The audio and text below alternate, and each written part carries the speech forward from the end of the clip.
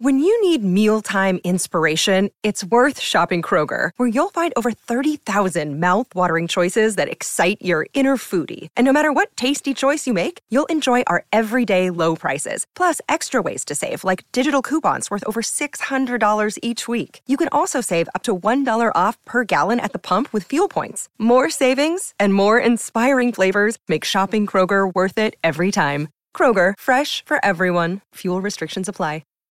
This episode is brought to you by Shopify. Whether you're selling a little or a lot, Shopify helps you do your thing, however you cha-ching. From the launch your online shop stage, all the way to the we just hit 1 million orders stage. No matter what stage you're in, Shopify's there to help you grow. Sign up for a $1 per month trial period at shopify.com/special offer, all lowercase. That's shopify.com/special offer.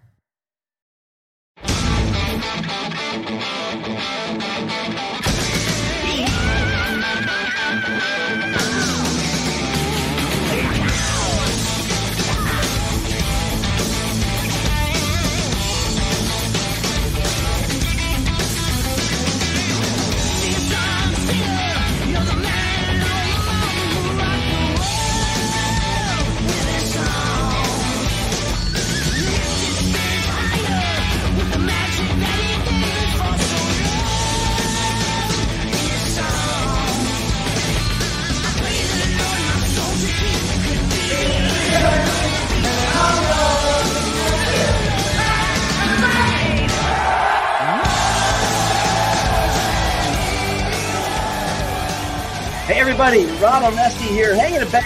Yeah, our series is just kicking butt. Everyone's loving it. This is episode 82, and I'm so excited tonight because we are bringing back one of our best friends that we have on this show, and we love Kofi Baker from the 50th anniversary of Cream. He's been doing it for a couple of years now. Also, Will Johns, the nephew of Eric Clapton, and a couple other guys. So we're going to talk about all this great stuff. But before we do, we're going to welcome to the microphone my big brother, Carmine Appice. Carmine, come on, brother. You're looking good with the whole tie-dye thing. I love this. Yeah, I'm out here in the Caribbean. You can't see the ocean, but I'm right by crystal, beautiful turquoise ocean, and been hanging out here for 5 days so far. But this is your place, right? You got a place out there? Yeah, we have a place here. See, it's okay. Well, I accept your invitation, and I appreciate it. Well, anytime. See, there's the Look water. At that. It's beautiful out there, and it's beautiful. The weather's always the same here. It's great, So I just literally landed tonight. I see my background there. Where is it at? You can't see it. I don't know if you can see it. I'm at my new speakeasy here at the Des Plaines Theater. It's the second floor. It's called Bourbon and Brass. And this is a very cool place. You'll be playing here soon with one of the 30 or 40 bands that you're in these days. And I literally got off the plane. Well, you actually play at the speakeasy? No, it's downstairs in the big theater. I should give you guys the Plains. How much is how big is that one? It's 1,000 seats. It's the same as the Al-Qaeda Christmas. Yeah, it's pretty cool. You know what? One of these shows, I should do a walking tour of these venues because everyone's asking me about it. Yeah, that'd be fun. But I tell you what, I just landed. I mean, Des Plaines is about 10 minutes from O'Hare Airport. That's why I opened up over here. It's another 1925 theater. It's just gorgeous, just like the Arcada. And I landed literally 25 minutes ago. Jumped off the plane, came here, and got all stuff for this. Yeah, I was in Vegas. Where'd you come from? Oh, from Vegas, from the Pizza Expo. Now, you want to talk cool? Wow, a pizza. I mean, we can rock and roll all day long, man, but it's hard to compare it to the Pizza Expo. Wow, that's unbelievable. Pizza. I never heard of a pizza. Yeah, Expo. well, it's an industry thing, and I've got a few restaurants here, so I go there and get some ideas. But man, oh man, I'll tell you one thing: I'm probably not going to eat pizza for a week or two. I'll bet. They had like chicken that was pressed and made as a pizza, then a big pizza chocolate chip cookies, all kinds of crazy stuff. Wow, amazing. But anyway, let's get back to the rock and roll talk tonight. We had Kofi on, I believe it was April, with Dweezil Zappa, and he was a great guest and a great friend of ours, both of ours for a long time. I know you knew his dad very well, Ginger Baker with Will Johnson. I'm very excited to have them both here tonight. So why don't we bring them to the microphone, because they are together in one area. What's up, guys? Look at Kofi. Hey, dude. Oh, good. That looks good. Another one of them high-end Kofi Baker where are dinners. You guys? Where are you guys? We are in Valparaiso in Indiana. We're in the engine room. We're actually in our rehearsal bunker where we are hunkered down. It looks like it, yeah, with that English flag behind you. Yeah, looks like a cellar, actually. Are you in a cellar? Well, it's a. What exactly is a cellar? It's where you sell stuff.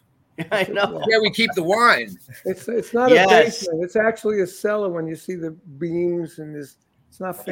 Gotcha. That's a cellar. A basement is finished. Okay. Well, you see, we're going to be on the cruise ship, so we both got rooms. Like we've got a great view of the engine room on the cruise ship. What cruise ship? That's what the people on the Titanic said. What are you doing? What ship are you doing? We're doing the Flower Power cruise. And you know what? Be with my guys, Vanilla Fudge. I won't be there. Well, what the hell is a Flower Power cruise with no drugs on it doing? I don't understand. I'm in St. Martin, and my guys from the Fudge fly down here. I leave on Saturday. They get here on Monday, and then get on the boat there. Where do you guys get on the boat? Are you going to be on the boat? I'm not going to be on. I don't do cruises. Oh. I had a health issue. I almost died years ago. Coming from Europe, so the worst place I could be is on a cruise. I have a friend of mine fills in for me. Okay, but they're going to be on it, and so you'll see them. Go up and say hi to Mark Stein and explain who you are. I think Kofi filling in next time would be the move. Well, Kofi, I don't know. My humble opinion. Kofi, do you sing? I do a little bit. Oh, well, maybe so. That'd be fun. Because I got a great poster. I got a great poster I sent to you guys. He's good on a C and a D, and sometimes he can do an E. Oh. Who actually does sing in the group? I sing. You do the singing? I sing. In fact, yeah, I'm a singer, and everybody sings in the band. Who sounds like Jack Bruce? No one. Jack Bruce. Who has that vibrato? Yeah. Do you have the vibrato? Sounds like Jack. Do you have the vibrato? Yeah, but not down like Jack. Vibrators? Why are you using vibrators? If you don't know by now, Kofi, you haven't been on the road long enough. Yeah, you ain't never gonna. You need to stay on the road longer. Yeah, right. It's that prostate tickler, right? You know, it's funny. Talk about that, right? There was a restaurant. Listen to this. There was a restaurant down here that went in, and I'm going up to the loo, and I see that this nice-looking blonde lady who supposedly owns the place, and she's looking at some pictures with a guy, and it's a picture of all these naked women, like down here, you know, black women, and natives and stuff. So I'm looking at it, and she goes, "What do you think?" I said, "I don't know. Looks like me on the road 20 years ago." Oh yeah. So she goes, "What?" That. You know, and then that's why we ended up finding out she's the owner. You know, but and that's why you can get away with wearing a shirt like that tonight. Exactly. That's right. I just bought this shirt. So tell me something. Kof, you've as I mentioned earlier in the program, you're with us with Dweezil Zapple in I think it was what is that? What is that music? Music? What music? That's not here. Must be downstairs. That's the water filtration system. I hear waves. It is. We're in a basement. This is beautiful. Water pipes and shit. You know, I feel like dancing with. I don't know where that came from. I was going to ask someone to dance. Maybe a virtual dance with Kofi Baker. My dream could come to reality. It's amazing. Yeah. Anyway, I don't know what happened there, but anyway, this place that I opened is haunted, so it could be here. I don't know. Okay. Anyway, as I started to say, Kof, you were with us back in April. How's the world changed for you in the last several months now? I mean, we're coming out of this thing. You're getting ready to hit the road. A lot of opportunity. April is almost a year ago. When you think about it. I know, right? Right. Yeah. Well, Dweezil hasn't spoken to me since. And neither of you guys, actually. I know. No, actually. We asked you back. That's right. Yeah, I mean, I've just been in my basement taking lots of drugs, really. This guy. You know, getting as drugged out as I can so that I can wait till the next time I play. Right. That's what I do. Okay. All right. Yeah. Okay. Now, what else you have, Ron? I know. Well, that killed that road I was going down. Anyway, But you know what? It's really good to see Will, because we haven't spoken to Will on the program before, and it's really good to meet you. I mean, this legacy that you're filling in, or you're performing with, rather. Obviously, Kofi's a legacy. You're a legacy. I mean, this whole concept. I and I know you've been asked this question 1,000 times, but it's one of the biggest questions our fans are asking about all three of your uncles, George Harrison, Eric Clapton, Mick Fleetwood. I mean, quite the lineage you have here. I mean, is there what is the about I'd like the to lineage? know how it happened. It's all by marriage. Yeah. It's all by marriage, but it's still on paper. Don't forget Glyn Johns. There's another famous uncle for you. Yeah, that's an uncle. Yeah, huge producer. Too. And then there's my uncle Colin, who's living in my house. He's lesser known, but he's still a great guy. He's a great uncle. When it comes he is a great uncle. So basically, how's your mom? How's your mom? Well, okay? No, unfortunately, my mom passed. Some years ago in 2007, 2008, actually. Yeah. And when did your dad pass? He passed in 2013. Yeah. I didn't know that she passed away before him. Yeah, they're both in that better place now, and they're I'm sure that they're with me, if not every day, every other day. I feel their presence. In fact, that's one of the things that that I notice in particular. This thing that we do is there's only so much that we're actually doing ourselves. A lot of it when we start the show and the music starts, we're being played, if that makes sense. Okay. And, we turn it over to there's definitely a higher power taking over. And that's fantastic. The idea is to try not to get in the way of that too much. Well, I definitely high. Well, to recognize that is pretty big. To allow that in. Sometimes people don't allow that in. Yeah. Who's playing bass? There's more music here. What is going on here? I don't know. Chris is he there? Is he there with you? He is somewhere. Yeah, he's. I think he's upstairs filling out some forms for the cruise. Yeah. There's a lot of that baloney. Yeah, I just got an email from the Vanilla Fudge person telling me all about that crap. It's ridiculous. A lot of forms, a lot of forms and protocols, hoops to jump through at the moment. I was like, I hope it's worth it. I hope this view of the engine room is going to be worth it. Yeah. Hey, did you? This, I was listening to a little bit of the album, Will, Blues Daddy. It looks really, it's amazing what you put together. How did you select those songs? You got some really classic. You got, the title song, Blues Daddy. Did that come from you? And how did you select the other songs? Yeah, I wrote that one. I was in. We used to have this cool little juke joint. It was the only real sort of blues bar, little place, little club in Brighton, where I live on the south coast in the UK. And they just had a bunch of old guitars on the seat, on the walls and stuff. One of them was this beat up old plywood guitar, and I happened to have a slide in my pocket, and it just sounded really authentic, and that's how I wrote Blues Daddy. That was the start of that. But just on my travels, going to places like the Czech Republic, and I'd go to Russia as part of the British blues invasion. In the old days, and I'd just go myself, and there'd be a local pickup band, and it would just be, with those old blues songs. Wow. Those are the ones that we just, make a set out of and go, okay, 1, 2, 3, 4, and off we'd go. And, it's that common language. 1, 4, 5 galore. There you go. Yeah. Yeah. So where you're in Indiana, whose place is it in Indiana that you're at? This is Steve's place. This is Steve, our keyboard guy. Oh, you have a keyboard too. Okay. Yeah, he also plays some guitar too. So he's a multi-instrumentalist, and he's singing too. And he's another really fine musician. He knows all the chords. Yeah, good.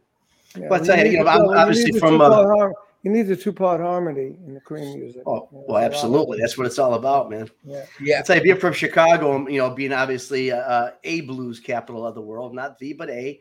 But I find as I travel other places, especially in Europe, I'm sure you guys find the same thing. Just how big blues is in other parts of the world. It's so much even bigger than here in the States. Yeah, well, there's just I don't know, from a media sort of point of view, I guess there's no money in it. However, it's one of the most important and strongest selling genres in the world. It's just it's the easiest to play. It's like blue jeans, I guess. Oh, yeah, it's easy to play. Yeah, anyone can do it. Of course. I'm good. Got it. Oh, better again. Are you? Go ahead, Ron. Go ahead. Are you guys going to be doing some of that with the? I mean, obviously it's a Cream show, but we be touching any of your album on the upcoming shows? No, we're going to be doing my album. We're playing my album on the upcoming show. It's pretty full. The first set is the Disraeli Gears album in its entirety, which makes up first set. Add a little Pressed Rat in there and sort of White Room, and then the second set is Clapton classics, with a little bit of the whole mid section, of course, is Blind Faith with right. Oh, nice. It's a lot of material. Great show. I don't think we do that one. That's Had to Go Out Today. You doing that one? I love that one. No, that's Had to Go Out Today. I love the little cymbal your dad played on that. Oh yeah. And he's always doing that boom, boom, boom.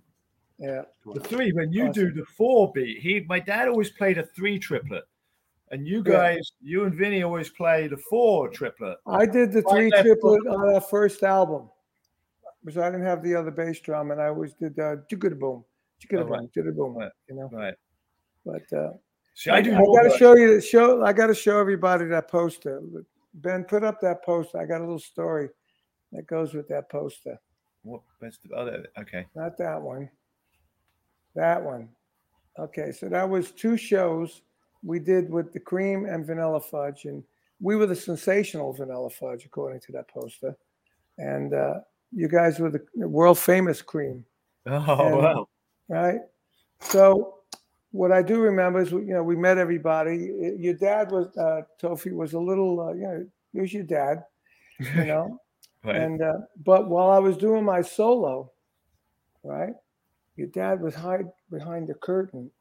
A bunch of people told me, and he was looking at my solo. He wouldn't come out in the open and look at it. He was hiding behind the curtain to look at my solo. I thought that was pretty wild. I used to bust his balls about it later on in life. Right. And he's going, "No, I did not." And I said, "Yes, you did. I got many witnesses." Right. But that was a great show. We did 2. We did that Houston Music Hall and the Dallas Music Hall. It was like a 3,000-seat theater. It was 2 nights. This was the second. I think the second night. We did Saturday and Sunday. So I had that on my phone. Did you have a lot of interaction with those guys? Did you have a lot of interaction with those guys on shows like this? When like normal, they got a sound check. We watched them. We hung out. We cracked jokes. And, there was a backstage area that wasn't very big, so we couldn't miss each other. Mm-hmm. But was my dad difficult as he normally is? Yes, of course. Of course, right. Yeah. Of course. And Clapton was nice, and Jack was good. I got to know Jack the best out of on those days. Then I got to know your dad later on, but I got the greatest story of your dad at a clinic. We did a clinic up somewhere in California. It was me, your dad, and Alan White, right? So they picked your dad up at the airport, and he was grumpy and horrible. So Alan says, "Let me deal with it." So he goes up to your dad, and comes back to the shop owner. He goes, "I need to get an ounce of pot." Right? He says, "Why?" He goes, "Well, Ginger needs some pot to calm him down." Okay, so the guy got him pot, calmed him down. He was a beautiful man the whole day, the rest of the day. And we went on. We did the clinic. So Alan starts with doing Yes songs. He's playing in 7/8 and 6/4 and all these time signatures. I go up and I do mine. I'm doing 7/8 and 9/8 and all these different things. Your dad gets up. His drums are set up. Yeah, Ginger Bagger. Yeah, he gets up there and starts playing. Doesn't say anything to the audience. Starts playing. boom, boom, boom, boom, boom, boom, boom, boom. You know, the Afro 6/8 Right. thing. And he finishes. He goes, "That was in 4." Right. All right. Then he starts playing again, and he did some other thing. After he stopped playing, he says, "That was also in 4." And when he said that, he would look at me and Alan on the side, just bust our balls.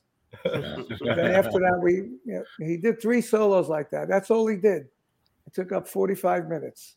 You know, that's all. I heard the other side of that story. That was in 4. That's all he said. He did three times. That's what I keep telling you, Kofi. I keep trying to say it. He's insisting it's in 13 So then or 9. we went to dinner, and it was beautiful. We smoked we all smoked some pot together, and it was great. It was probably the best experience I've had with your dad. Right. Well, I hitchhiked to Italy from England one time with a joint the whole way. So when I saw my dad, I could give him the joint so he wouldn't beat the fuck out of me. Wow. Oh, nice. Why did he live in Italy, by the way? I saw that. Because he wouldn't pay taxes in England.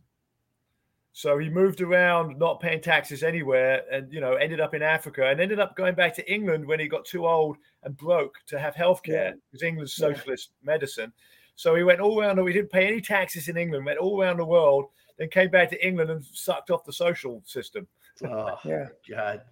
I was reading the Rolling Stone article that you were interviewed about Kofi, just about your dad. And, it's legendary. Unfortunately, your relationship with him it was scarred a little bit. I know you've talked about it 1,000 interview times. Took it a little bit out of context. I said, my dad's dead to me, really. It's like he's dead to me because I don't have any contact with him. And they put it as a big thing. Kofi's right. Sons is dead. And I didn't mean it like my Stone. dad's dead to me, like fuck off. I meant like I don't really have much communication with him. After he got married to that the Kutsi woman, she cut off all communication with the family, as I told you in the last interview.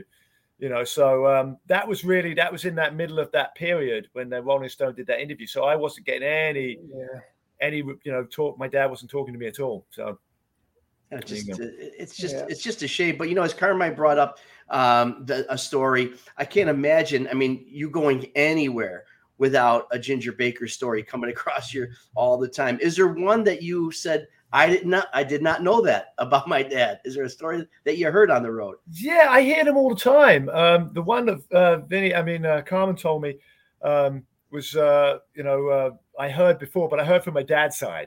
So I heard. So what did he say? Wait, it must be different. Oh, I want to hear that. You know what my dad's version was like? Oh yeah, they went out there and they're playing 7/8 and all this 9/8 shit. Who could dance to that? I went out there and I played 4, and everybody went wild. That was my dad's side, obviously. That's exactly what he did, and that's exactly what we figured him saying in his own mind.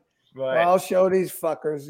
Right. They're playing 7/8, 9/8. I'm just gonna go play 4. But the way he said it was so distinguished. That was in 4. Well, my dad never taught me really any odd times. He taught me all the polyrhythms and stuff.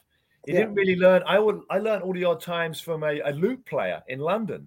Right. I was like 15 or 16 years old. I was learning all those times. So my dad was really about the African. He taught me all the African and all the stuff. He loved that. His Ginger Baker Air Force was pretty cool. I used to love the Air Force. Right. The Air Force was really good. And I think I played a gig. I had a group called Carmine Peace Astroport. I had Ray Gomez in it and Jeff Berlin, and me and a keyboard player. And we'd play all this like Chick Corea kind of stuff with vocals, with Ray Gomez singing and me singing. And we played 2 gigs in Long Island. One was with John Entwistle's Ox, right? Okay. And the other one was with your dad's Air Force. Okay. And the Air Force. I really liked the Air Force. I really liked him. I thought it was my dad's best stuff. Absolutely. My dad was really, really peaking in Air Force. I think that was when he was really. Because I listened to that and I think, man, that was his best playing. I think that was some great playing. That was. So because he was happy, he was doing what he wanted to do. I suppose. Yeah. Hey, Will. First of all, Will, wake up. Will, wake up. Come on. Well, wait. Wait here. Join me, Carmine. 1, 2, 3. Happy birthday to you. Happy birthday, Will. And you have just become the age. Was it yesterday, day before? Yeah, day before yesterday. You just became the age. He just became the age he will be for the next 15 years. 39. Shut up, Kofi. 73, yeah. Happy birthday, brother. You know what? That's over the peace year right there. 72. Yeah.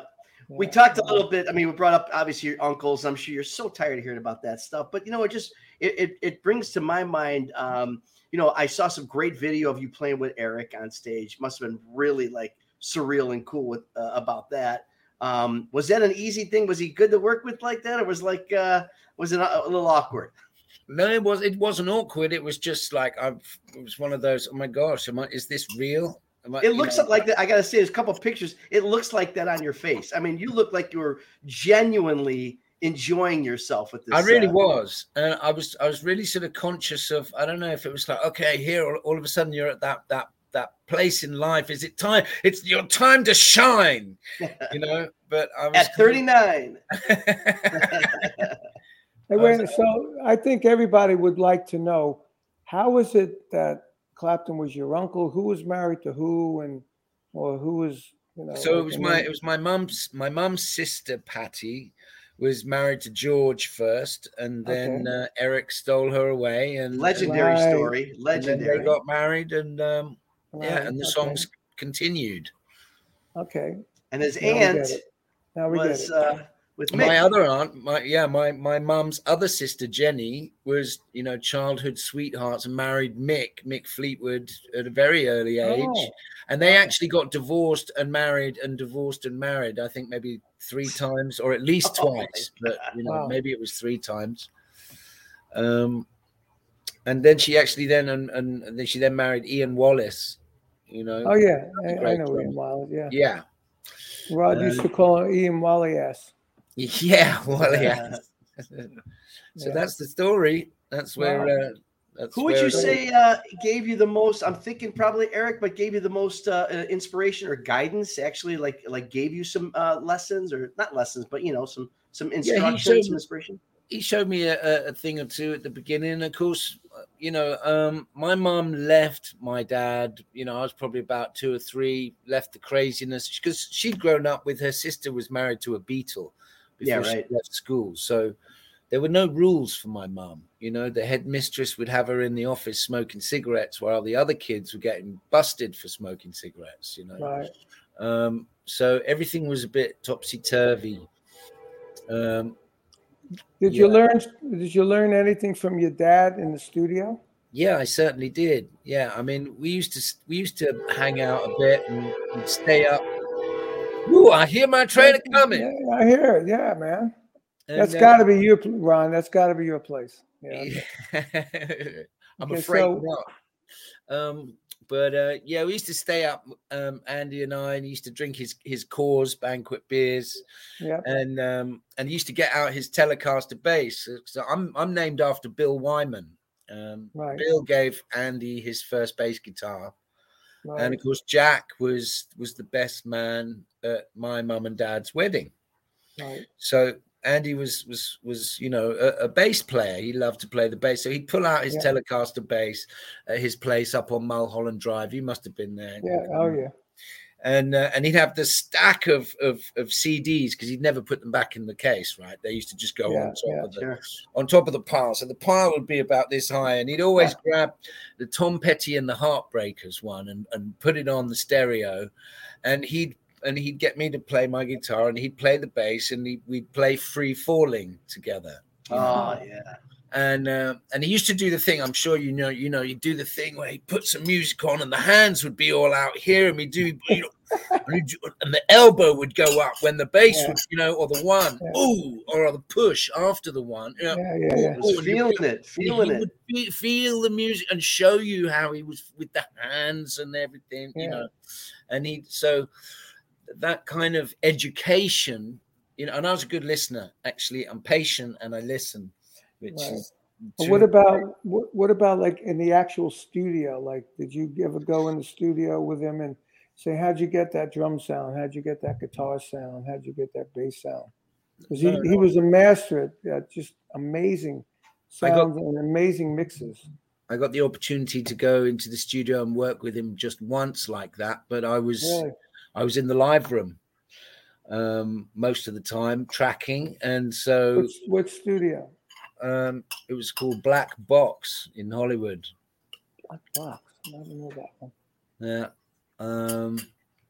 and so so really, no, I didn't, because I've never really been that hands-on in an engineer sense in the control room. More of a producer on an over, from a more. For me, I worked with Andy at Cherokee when I was with Rod, and I worked with him at Record Plant in LA, and we experimented just unbelievably to get like killer drum sounds. I had my old Ludwigs, and I had front heads on them. We'd put mics inside the drum, down inside, with I always use newspaper inside instead of towels and stuff. And we put the front head on, no hole. We have a mic inside. We have a mic behind. We'd have mics put me next to the window of the Cherokee studio, so that my back was facing the glass. We put mics reflecting off the glass. We put mics in the front, and then we even put a mic in the piano with the open piano hood, just for fun, see what happened. We even, did you ever record? And I don't know, you might be too young, but in the old days, you record on a cassette player, drums, and they sound fucking great, And me and your dad was saying, why do they sound so good? It must be these condenser mics or something. So we took apart one of them stereos, and we took the condenser mic out, and we wired it up to the board and tried to record drums on it and see if it sounded the same. Yeah, it didn't. So it's so much for research and development. So we didn't know which they must be the condenser mic going to the tape compression on the cassette player. I tell you, there's something about, I've recorded with cheaper stuff, and there's something about that cheaper stuff that sounds great compared to the really clean stuff. That's it. So there's a guy that I'm checking out, I'm really into at the moment, and his name is Ryan Scott. And you can check him out. He's on Spotify, I guess. And Ryan Scott, and he's really got that kind of lo-fi drum sound down. I'm really digging his album, which is called "A Freak Grows in Brooklyn." Right. You got to check that out. Yeah.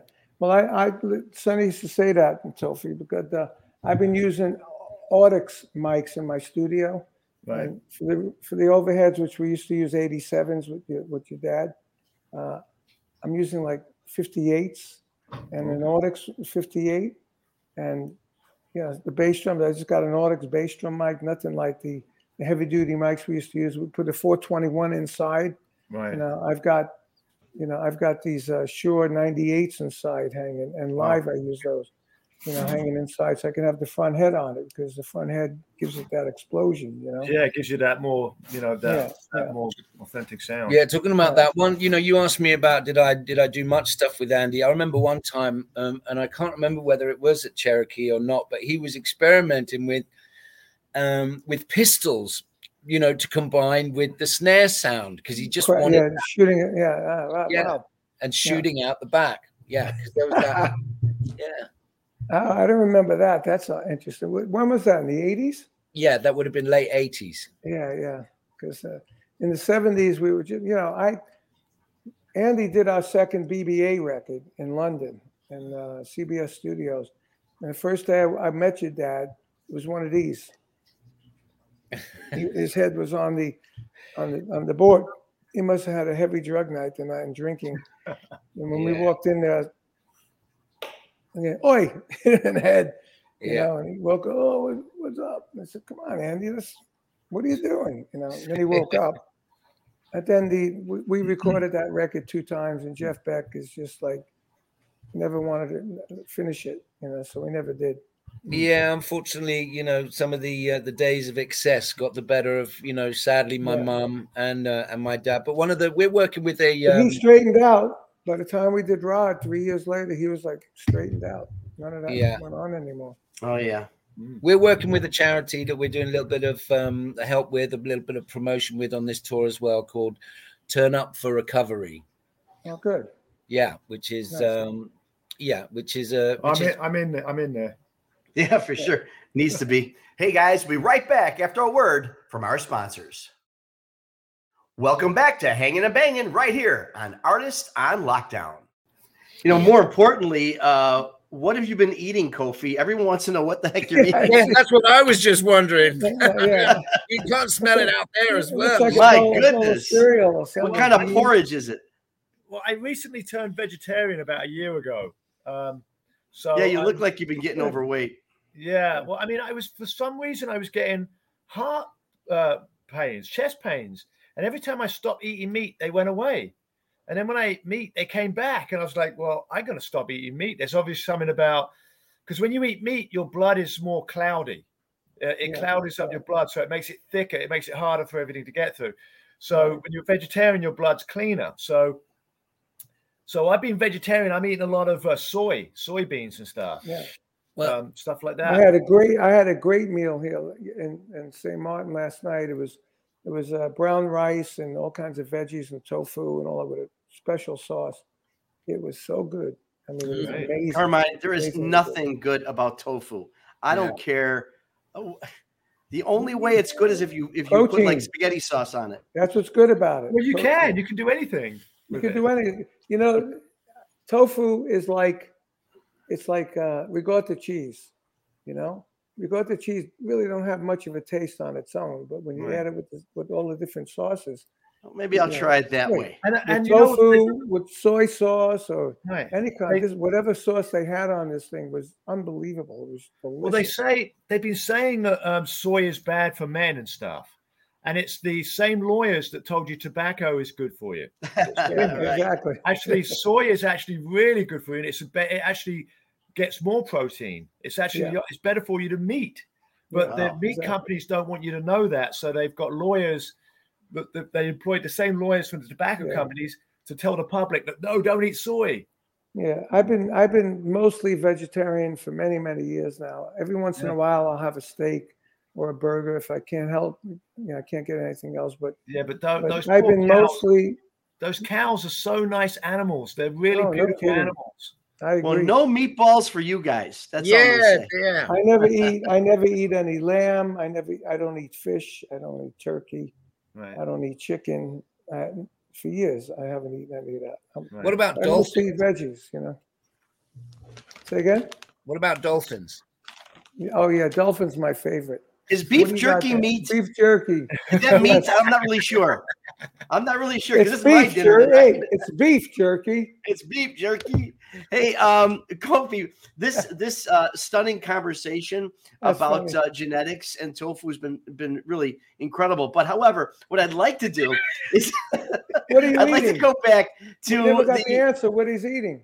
Oh yeah, what are you eating? What are you eating? I told you. I'm eating quinoa, soybeans. Beans. It's definitely beans. My girlfriend's like, "Oh, that soy that makes you gassy, doesn't it?" I'm like, yeah. Have a nice night, Will. Yes, yeah, thanks, guys. Good luck in the bus. What was the or the van, whatever you're traveling? Well, I steamed broccoli in the bus. Oh my God! Nice. You've been wondering why you haven't had friends in a long time, Kofi. I think we found the reason. That's why I'm stuck in my basement. When I'm not on the road, no one can pull up with me there. Eat your broccoli. That's why you're Valparaiso. Do you live in England, Tofi? No, I live in just north of. Just south of Chicago, just over the border. And where do you live, Will? I live the south of England in Brighton on the coast. Oh, in Brighton, very nice. Yeah. So I can get to the dolphins. We got to do more stuff with you, just like solo or something. Just come up here. You got open weekends. You got to call me. I told you I was right next to your place playing a gig, and I was like, I can't remember who I spoke to, but I was like, yeah, where's Ron? They go, oh, he's up at the other place. Yeah, I wish you would have told me, pricks. Well, you got to, like I said, let me know when you're available. Just come on up. We'll do something. Kofi? What was the last big Cream reunion? Was it in? It was recently, wasn't it? 2005 was the last one. 2005. What was that like? I mean, you were part of it. I saw that. No, I mean, I went to it. It was, for me, it was the first time I really heard Cream play. I mean, heard all the music. I mean, I'd never really listened to Cream because it's my dad's stuff. So that was the first gig where I was like, this is really good shit. I should be playing. And, once my dad and Jack said, we're not ever playing together and that's it. And Eric said, I'm done. I was like, that's when I put the Kofi Baker Cream Experience together. That's when I started thinking, we've got to play this stuff, So that started. I saw them at the garden. I saw them at the Garden on that show, and Jack was on a stool because he wasn't feeling well. And, right. It was Cream. It was good, but after knowing them and playing with them and seeing them all through my career, when they were really wheels of fire, right, it wasn't the same. Well, when I did the gig at the my dad's memorial, we did Press Rat, and it came to the solo section, and I was like, Eric, take it, right? And he stepped forward and he started playing, and I heard a riff and I put in a fill, and he kind of looked at me and he just backed off. So he's not the same. No, it's not the same. It's like he's slow hand now. Yeah, I mean now he wants the drums to just keep the beat so he can play the solo. Because my dad was always fire behind him, and I think that pushed Eric. Yes. And Jack and your dad were fire. They were fire. Right. Wheels of Fire was definitely the name of that album, and that's how they were. And I played with Rod Stewart. Rod was English, and one day I was playing, I'm really having a great time playing whatever Hot Legs or whatever song, and he comes up and goes like this to me. I said, "What's this?" He said, "That's the Dentist. Too many fill-ins." Well, I played with Steve Marriott. Right, Humble Pie guy who played with Rod. Rod replaced him or something. No. Rod replaced him. Yeah, in the Faces. In the Faces, and Steve used to do the same thing. I was really young, and Steve used to go, "Keep it simple, Baker. Keep it simple." So I'd have to, keep it simple, which is, good. I mean, in a way, Yeah, he had a hell of a drug problem. That's what killed him. I saw him like a few days before he died. He was in somewhere. I was playing with King Cobra, and he was there. We went to see him. He was in the tour bus, and he was supposed to be on the stage. Who's this? Stevie. Oh, Steve Marriott? Steve Marriott, yeah. And he was out of it. He was freaking out of it. He was supposed to be on the stage. The promoter was freaking out. Huh. Because when I was with him, he was just doing pot. I mean, he was drinking a bit, but it was more pot. What year was that? Well, this was right before he died because he flew to America and did an album with Peter Frampton. Right. And I was meant to be on that album. Peter said, I want you to be it. And I was doing something else at the time. I was in LA doing something and I couldn't do it. And then Steve flew back to London and I was called to say, turn up at his house Saturday and we're going to go on the road. And he died Friday night. Okay. So there must be before that because he was like out of it. Where did you see him? In America? Yeah, in America. It was. So that was when he was doing the thing with Frampton. That must probably have been. It was Columbus, Ohio, or something like that. Right? Yeah, it must have been. Must have been that. Yeah, and he was because I didn't see him. It was shortly after he died. Right, because I didn't see him for a year. Because I played with him for like a year or something. Then I left the band and went to do something in LA. Then he wanted me back in the band, and I was rejoining the band. Day, right when he died. He was a good guy. What a singer, man. He was a great guy. He was like my Humble Pie. We did gigs with Humble Pie and Cactus and. I mean, he was like a father to me. So he was really nice guy. Yeah, a nice guy. It's like Steve Gadd. Look at that psychedelic drum set. Oh, okay. What's that? What? Yeah, nice. Your psychedelic drum set up. Oh, I did those heads myself. Did you really? Nice. Yeah, those are my own artwork on those heads. Very good. Very nice. So yeah. You still have them? I still have that kit. Yes. Yeah. What about the heads? That kit, you see the wires on the drums? Yes. There's no lugs inside the drums. It's just a shell, and it's like a talking drum. They're like talking drums. You can grab the wires. The tension of the wires. Right. You can grab. Where's the thing? You can grab the wires and make the drum go woo woo woo like that. Oh wow! What kind of drums are those? It's a custom kit. It's a custom Hudson custom drums. So not a brand name. No, not a brand name. It's a completely custom made. I had it custom made, shells, everything. You still have it? I still have it, yeah. You still play it? Is this on the Cream tour? No, I'm using the Bill Ludwig III. Oh, you are? Good. Bill III. So, yeah, I mean, he's been doing it because they sound just like my dad's. So they really sound like Ludwig's. They sound like Ludwig's. Yeah, that kit's different. It's 10-ply shells, so it's a lot warmer. It's more of more of a warmer sound than it doesn't have the brightness. That kit over there, the psychedelic kit. Yeah, the psychedelic kit's Template shells. Oh. It's more. You find you have to play them harder to get a sound out of them. They just don't have that attack, the brightness attack that the Ludwigs have. They have a more warmer. It's more of a modern sound, I would say. That kit's more of a modern sound. I have a D-drum kit, D-drum Max. They're thin shells, and they sound like my old Ludwigs. Right, the thinner shells. That's the Ludwigs have the 3-ply. Yeah, you have to have thin shells to sound like the old Ludwigs. Right, yeah. So good. I like your mic is off, Ron. Yeah, sorry. It's so amazing the detail when you guys talk drums like this, and just one little thing. I don't think that people really, unless you're a drummer, of course, appreciate, the level of differentiation between if something is one way you pull this wire, the thickness of the shell. I mean, it's really interesting to hear this. Well, the Template shells, you can throw them off a couple of story building and they last longer. The 3-plies, they kind of break when you throw them off. And I think your dad proved that a couple times, I'm sure.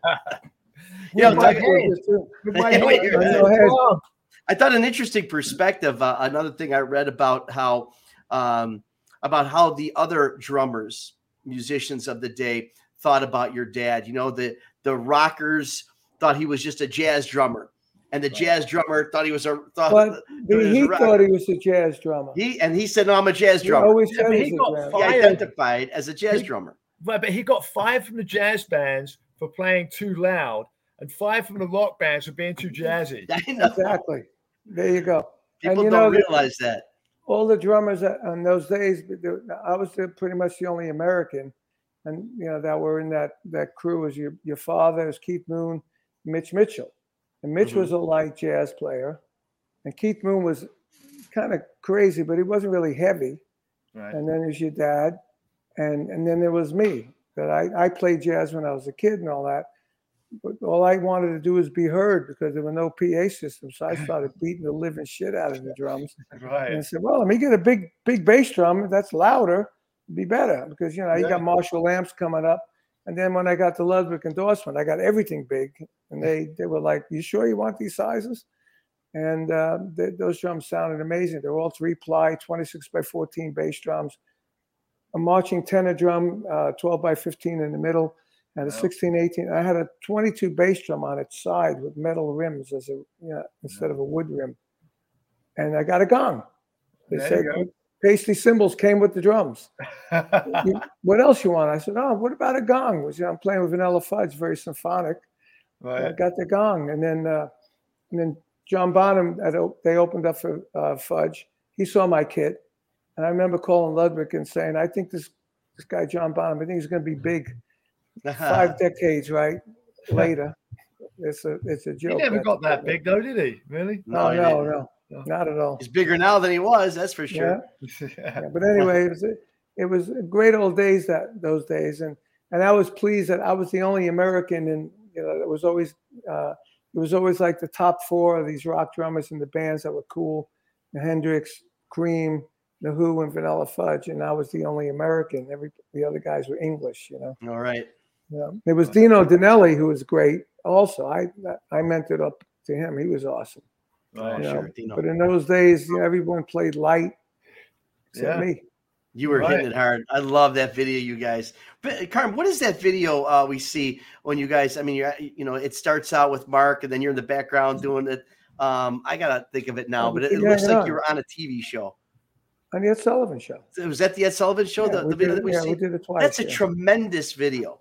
We should play that video, even at the beginning of the show. That video sold how many hundreds of thousands of records the day, 2 days after. That don't happen today. Today you don't. Man, you can't find that, can you? To play just the first it's on 30 seconds. It's on YouTube. Let me know when you got it, Bill. Ben, because I'd love it just to show you. I love the part at the beginning, Carmine, where you're like just waiting, and then boom, and then this stuff, boom, and they coming down. It's when are you going to find that video that me and Carmen and Vinny did? I will do that. Yeah, that's a good one. I thought that was really fun. That was tremendous. You know what? I think I did see that on YouTube. Well, it was on YouTube, but my manager died, and he had it was his video. Oh, and they took all it. They deleted his account and deleted it. I gotta find it, Kofi. Who was your manager? Who was your manager? Steve Symes. He was the guy at the side of the stage videoing. Oh. He had a double lung transplant and didn't make it. So. Oh my God, it's horrible. Yeah. Was he a smoker? Of course. No, I don't think it was a smoker. I think it was some kind of lung scarring on his lungs from something. Oh boy, terrible. Yeah. Hey, Will, again, with the whole blues thing and you being a blues guitarist, and again, me being from Chicago, your blues influence, besides, you got your Claptons and all this stuff in the past, but is it any of it like that old, juicy, saucy, Muddy Waters, Robert Johnson kind of a influence? It's B.B. King, mostly. B.B. King. Yeah. The past 10 years, that's been my jam. I just... he just makes my heart melt. And after being younger and wanting to play fast and be all over the neck and stuff like that, and being impressed by Eddie, obviously, and all of that stuff, I slowly became to realize that the thing that was making the hair stand up on my arm was one note, played right. And so, but it's phrasing. So it's my intention to take you to that one note. Right, but you know what? When you listen to B.B. King, I mean, obviously some blues stuff is about sadness. It's about, it's that down kind of a feel. But B.B. King, man, we work with Shirley King, his daughter, and a lot, and that music is just so fun. Even though it's blues, it is upbeat and fun. It's upbeat, I think, as well, and also I just think the guy just had so much love in his heart. I mean, that's what I get from it, and the joy. I'm a morning person. I wake up in the morning, and that's what I feel. Come on, he loved it so much. He named his guitar. Yeah. That was his woman, the guitar. Yeah. We did gigs with him with Fudge too, and he was like. Probably 1969, 68, when he was just coming up as a breaking out instead of, he was blues, and now he's starting to break out a little more, as far as success. And boy, he was unbelievable. His feel and the sound and his voice, the emotion in his voice, just incredible. And he loved to work, didn't he? I mean, he was just all the time. And then when he couldn't work, he opened up clubs. Yeah. Well, it's like Buddy Guy too. I mean, Buddy, if we're in Chicago in January when he's home, you can find Buddy just sitting in his club every night, just hanging, and that's what BB would do as well. Yeah, it's awesome. Yeah. Now I asked. Actually, Ben is going to put up that video. I just want to play just a few seconds. Watch Carmine. I mean, for me, everybody was so theatrical in this video. But that's it. Check this out. Look how theatrical you guys are. I just love it. That's it. Make it bigger, Ben. There we go. Oh, yeah. It takes a second to get going here. Yeah. But watch Carmine. Just love your theatrics. Yeah. I still have that red velvet jacket I bought on Carnaby Street. No kidding. Yeah. Look how much you guys are getting into it. Love it. Look at it.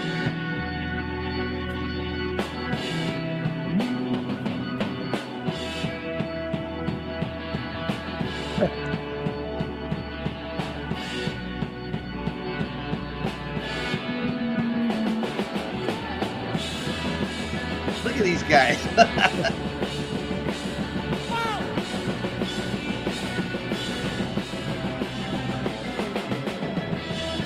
Look, who's that? There you go. Set me free, don't you pay. That's my 26-inch bass drum I bought. Look at how big that is. You can fit a family from a third world country in that freaking bass drum. Look at that thing.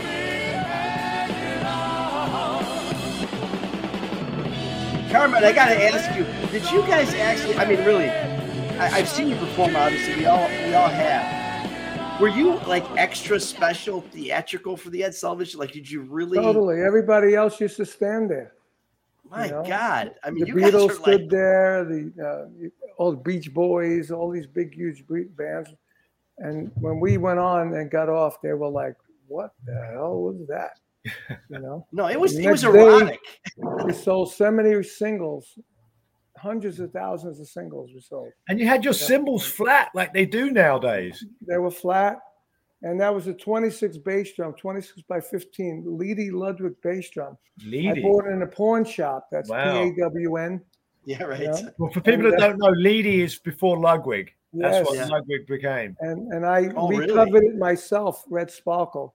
I took off the old stuff and put that on and drilled the holes, took everything apart, put it back together. And it sounded awesome. It was big. Right. And that's what maybe when Ludwig said, "Well, what size drums you want?" I said, "Well, I got 126 big monster drum. Let me have 2." Yeah. I got 2, and I thought, well, if that's big, let me get everything big. And you had to hit it hard, but when you hit it, it was loud. Right. You know, it was definitely loud, and by it being loud, because a guitar player was using a Marshall.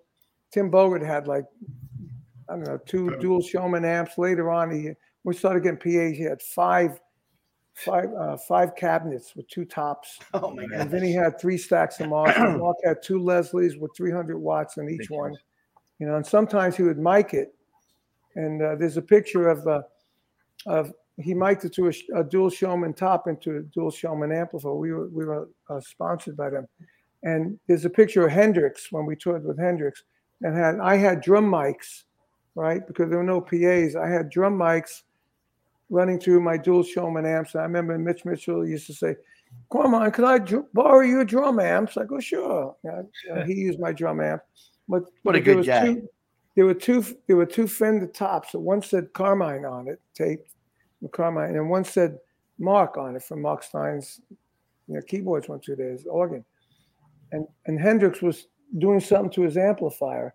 So you see Hendrix, you see the amplifier, and then below it you see Carmine and Mark with 2 Fender tops.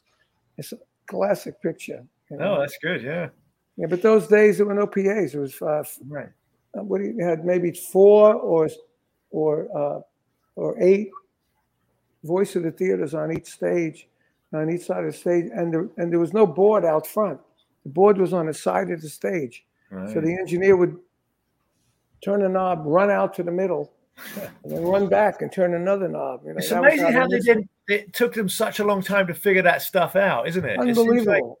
Really, why didn't they figure that out immediately? At least 2 years. At least 2 years it took to do that. This was September of '68, and that video you saw was January. That was January '69, but we came out in June, or about June of '67. So it was like a year and a half later, they still didn't have PAs that were any good. Right. It wasn't until like '69 and '70 with Cactus that they actually had PAs with the board out in front. Wow, man, the history, Kofi, and Will, take me on a little. Talk this through with me. We got another little video clip here of I think it's a Clapton and Friends situation here. I think you guys are in this. Let me see what we got here. Where is this?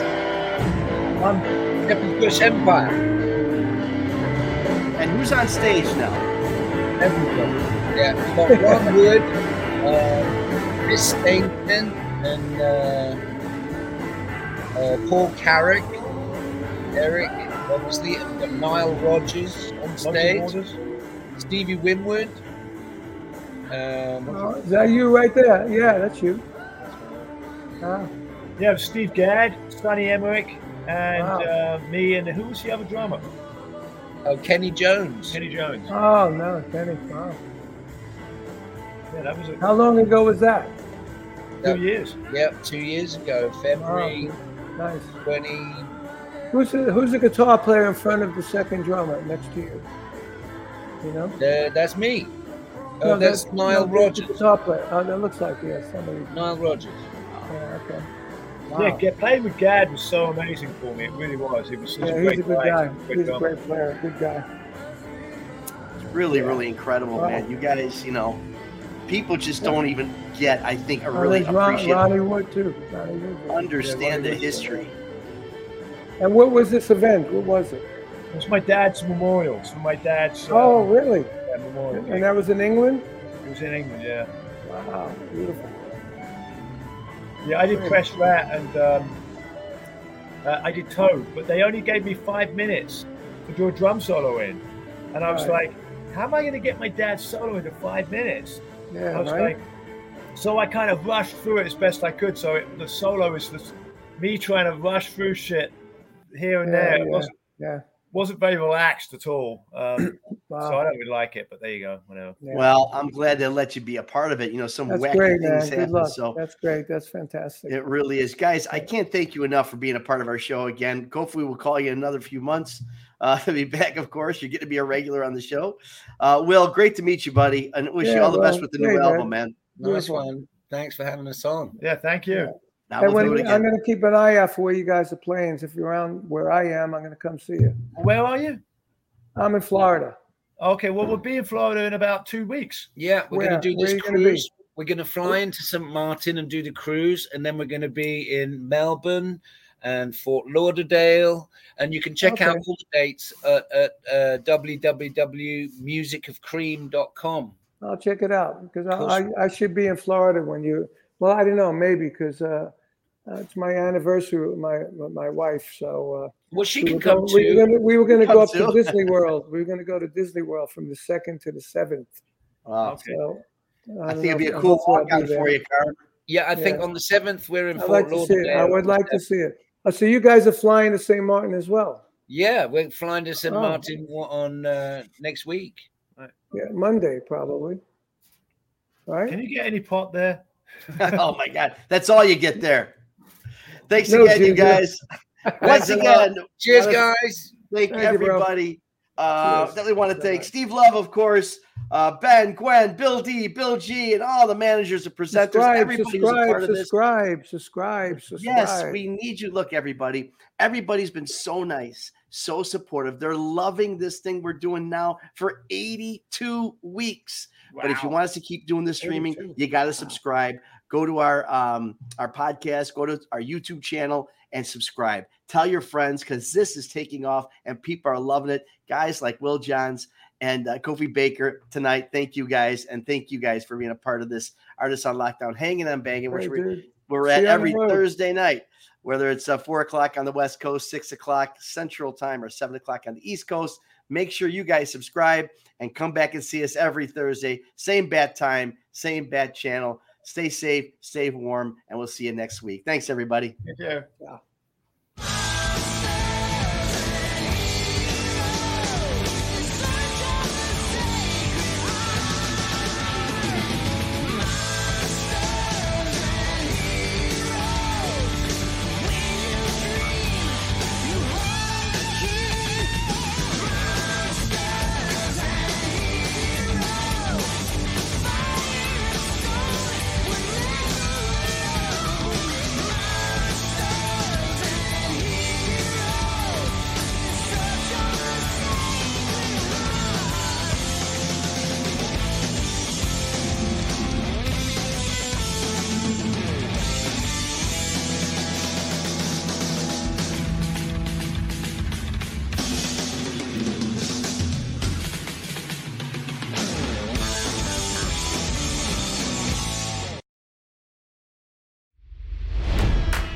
It's NFL draft season, and that means it's time to start thinking about fantasy football.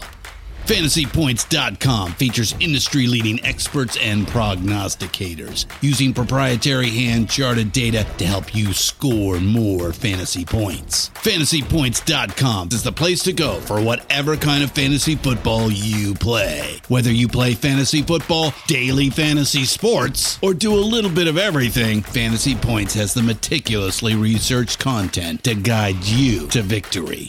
And why wait for the fall? Fantasy Points also covers the new spring football league, the UFL. Join the guru, John Hansen, Scott Barrett, Joe Dolan, and other massive names in the fantasy football universe with an exclusive offer. Use code Pantheon for 15% off any Fantasy Points package, including the all-in package, with access to every article, tool, and data nugget that Fantasy Points has to offer. That's FantasyPoints.com and code Pantheon for 15% off at Fantasy Points. FantasyPoints.com, Code Pantheon. Score more fantasy points.